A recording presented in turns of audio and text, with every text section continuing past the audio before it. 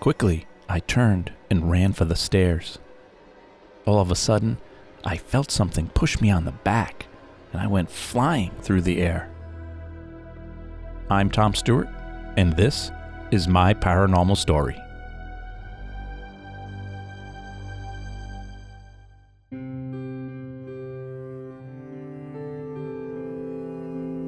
Before I start this episode, like always, I want to thank everyone for all your emails and feedback. The podcast audience is really starting to grow, and it's all thanks to you sharing it with your friends and family. And I've gotten a lot of great emails over the past few months. I really do love hearing from you, and I always reply back. So feel free to write to me at myparanormalstorypodcast@gmail.com. I also want to thank Bridget Guild, Harold Jussar, Heather Gilland, and Kerry Nadeau for supporting the podcast. If you'd like to help me keep the podcast going, you can make a donation by Venmo or PayPal at my website, myparanormalstory.com. Or if you'd just like to say thanks for the podcast, you can buy me a coffee at buymeacoffee.com/myparanormal. Every little bit helps. Oh, and one more thing. If I could just ask you for a small favor. I recently started adding the podcast to a YouTube channel, and it would really help me out a lot if you would subscribe to it. Just go to youtube.com/myparanormalstory and click the subscribe button. Thanks so much for all of your support, and now here's episode 58.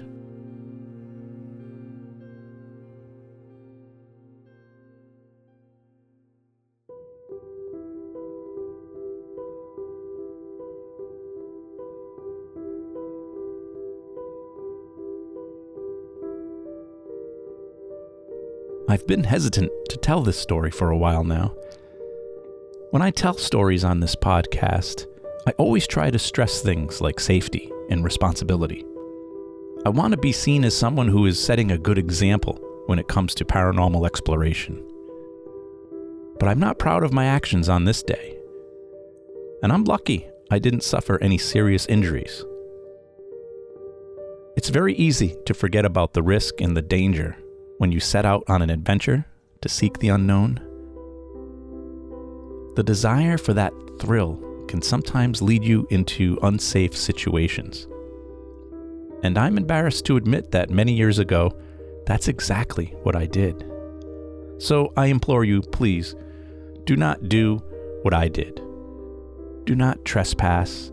Do not go into abandoned buildings or explore unsafe places without permission or proper safety precautions. It's just not worth it in the end. Sometime in the late 1990s, maybe early 2000s, a couple of friends and I decided it would be fun to go exploring the Ladd School in Exeter, Rhode Island. Andy had been there a couple of times with other friends, and he told us about the experiences that he had there. He was all but sure that the place was haunted. And I grew up in Rhode Island, hearing all the stories and legends about the Ladd School. So I, of course, was eager to check it out for myself.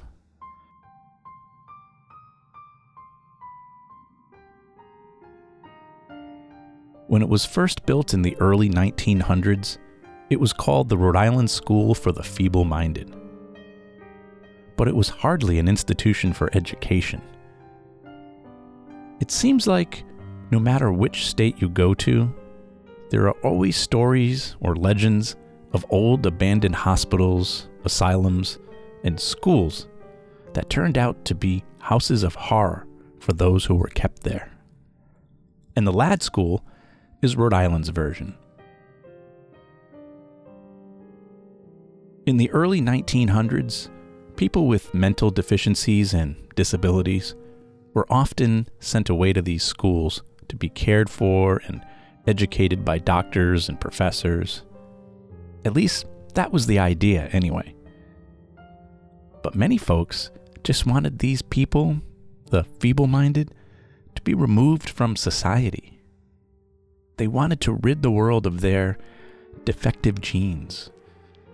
And most families struggled to care for loved ones who suffered from such conditions. And these schools were their only option.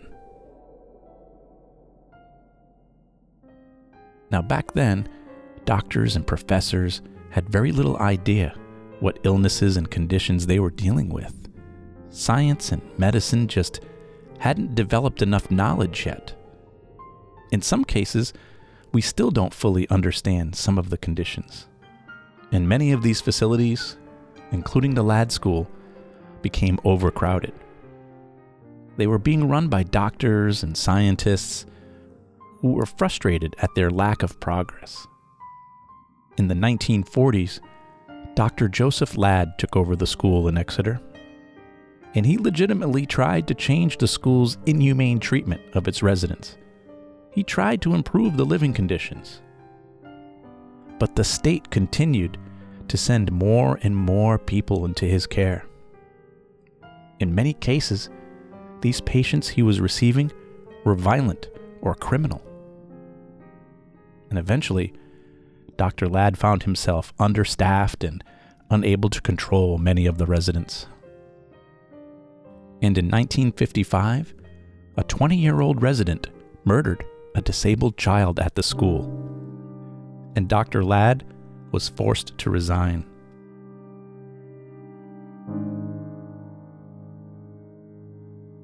From the 1960s until the 1990s, the Ladd School was run by several different superintendents, all who suffered many of the same issues with housing, funding, and staff.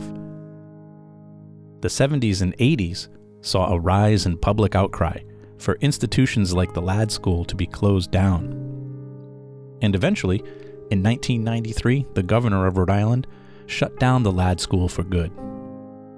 But for many years after, all of the buildings on the campus remained empty and abandoned. Most of them have been removed today, but for many years, they stood as tempting targets for vandals and urban explorers.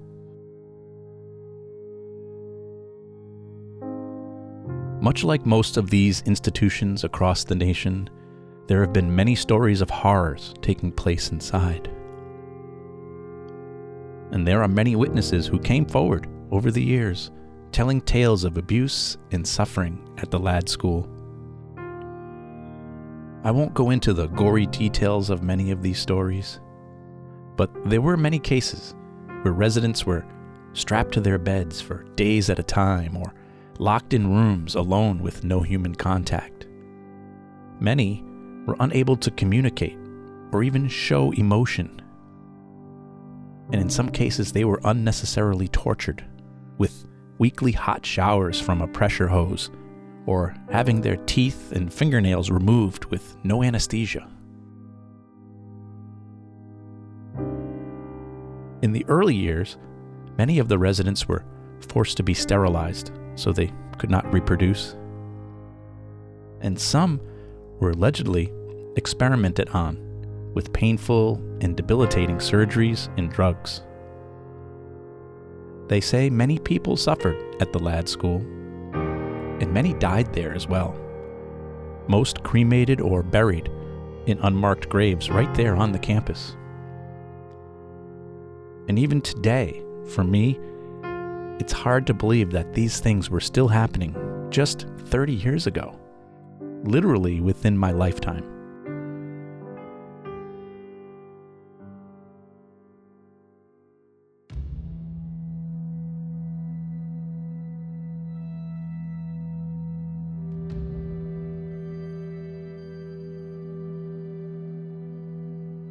It was a late summer, early fall evening.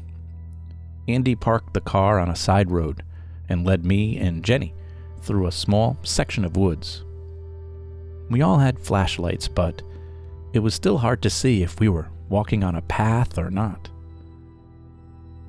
We just kept following Andy, and after a few minutes, we came to a clearing. On the other side, I could see a large brick building. Looked sort of like a school.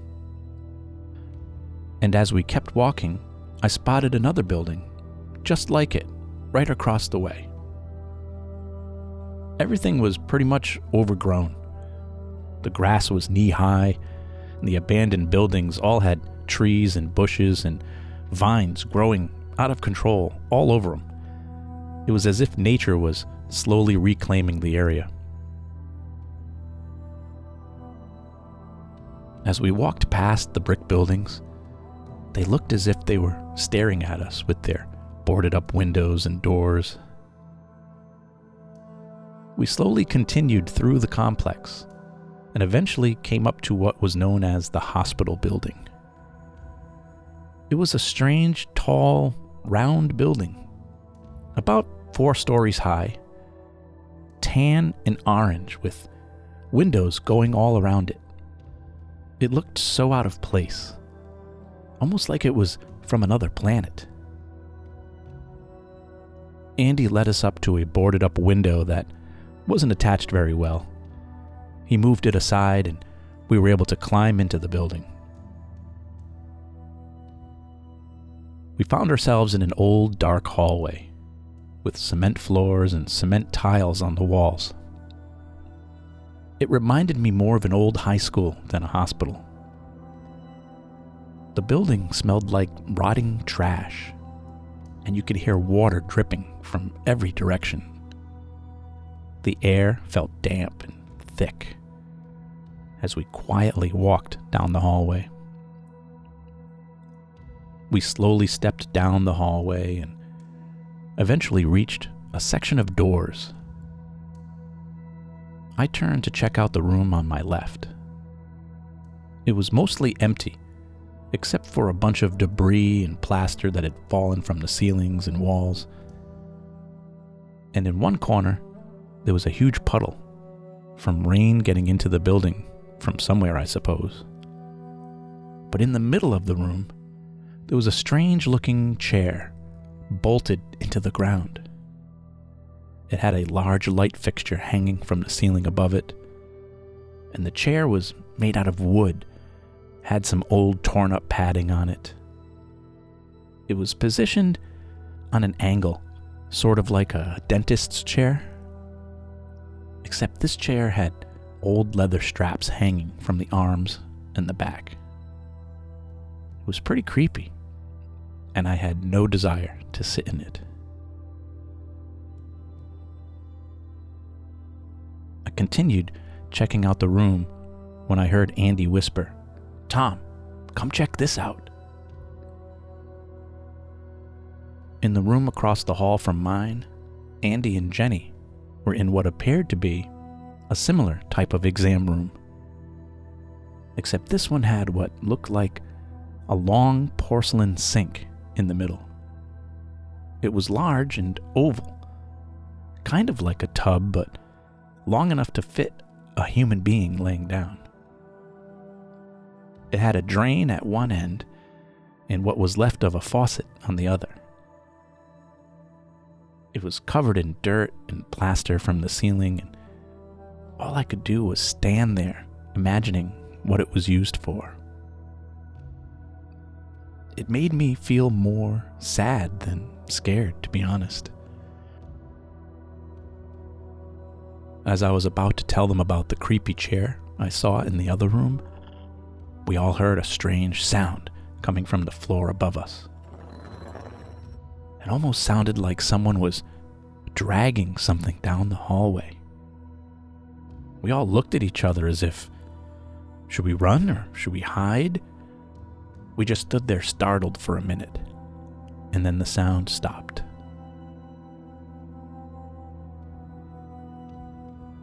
We left that room and headed down the hallway towards another set of rooms. And as we approached the doorway, I could hear what sounded like metal squeaking.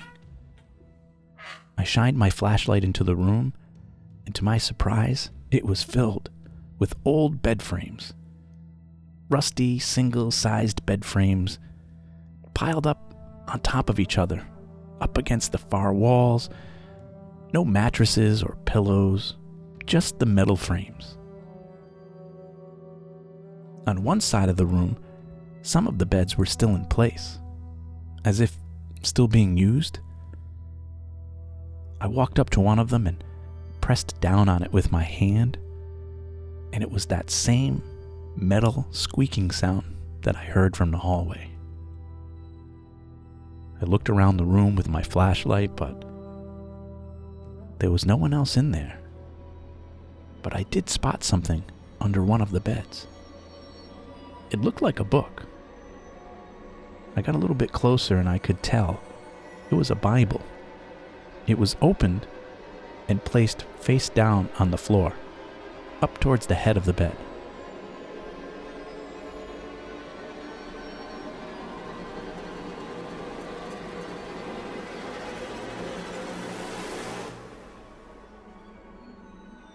Andy and Jenny were checking out the room across the hall when suddenly I heard a loud thud. It echoed throughout the building. I ran out into the hall to see if they were okay, just as they were running out to check on me. It sounded like it came from upstairs. We stood there looking at each other, and Andy motioned with his head to follow him. He led us down the hallway and up to a staircase.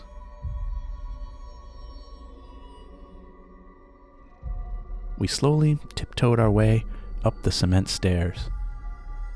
All I could hear was the crunching of our footsteps on the debris and dirt on the floors. The walls had graffiti on them, and the large window was mostly smashed out. We turned and slowly walked up the second set of stairs, all three of us shining our lights into the second floor hallway. It looked a lot like the first floor, with the concrete and tiled walls. And as we slowly walked down the hallway, after a few steps, we stopped. And for some reason, Andy decided to yell out, "Hello!" And as it echoed through the building, it felt like everything had stopped. Like the whole building had gone quiet. And I started getting this weird feeling like someone didn't want us there. Then it happened again. The same loud thud from before. But this time, it was louder and definitely closer. Jenny got scared and started towards the stairs. She just wanted to get out of there. And Andy followed right behind her. Before I knew it, I was standing up there by myself. When suddenly, from down the hallway, I saw what looked like the shadow of a man. I squinted my eyes trying to get a better look. But even with my flashlight, all I could make out was a dark figure. And it looked like it was getting bigger as it came towards me. I quickly turned and ran for the stairs, when all of a sudden, I felt something push me on my back, and I went flying through the air down the stairs.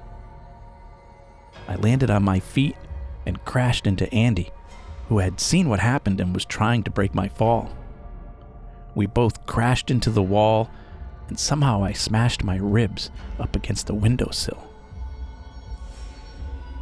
I shook it off, and the three of us ran down the rest of the stairs, down the hallway, and back out the window we came in from. We got outside and we kept on running, eventually slowing down to catch our breath. With more than enough excitement for one night, we headed towards the woods.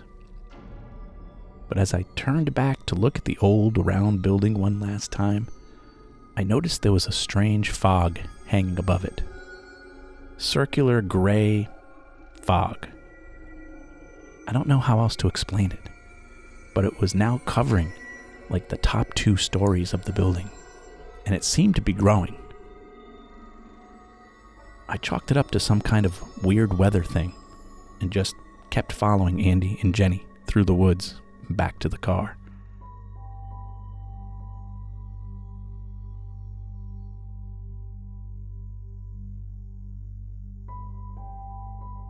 When we got back to Andy's house, I took off my shirt to see how bad the bruises were on my ribs, and Jenny noticed something on my shoulder. I went into the bathroom to look in the mirror, and I could see 3 red scratch marks on my shoulder, right in the same spot where I felt myself get pushed.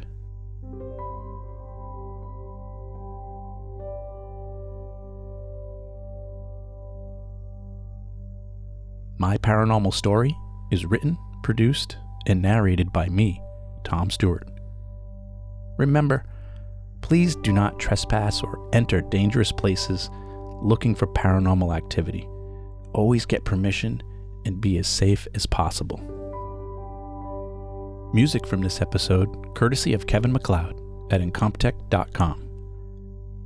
If you enjoy my stories and would like to support the podcast, you can go to buymeacoffee.com/myparanormal or just click on the donate button on my website at myparanormalstory.com. Don't forget to check out my first book called The 10 Best Tools for Ghost Hunting. If you've ever wanted to learn more about the gadgets used in paranormal investigation, you can check out my book on Audible, Kindle, or Amazon.com. And please, if you could, click on the subscribe button so you'll know when I've added new episodes. And I've also added the podcast to YouTube. You can subscribe there at youtube.com/myparanormalstory. Feel free to follow me on Facebook and Instagram. Just search for My Paranormal Story. Thanks for listening. I'm Tom Stewart, and this is My Paranormal Story.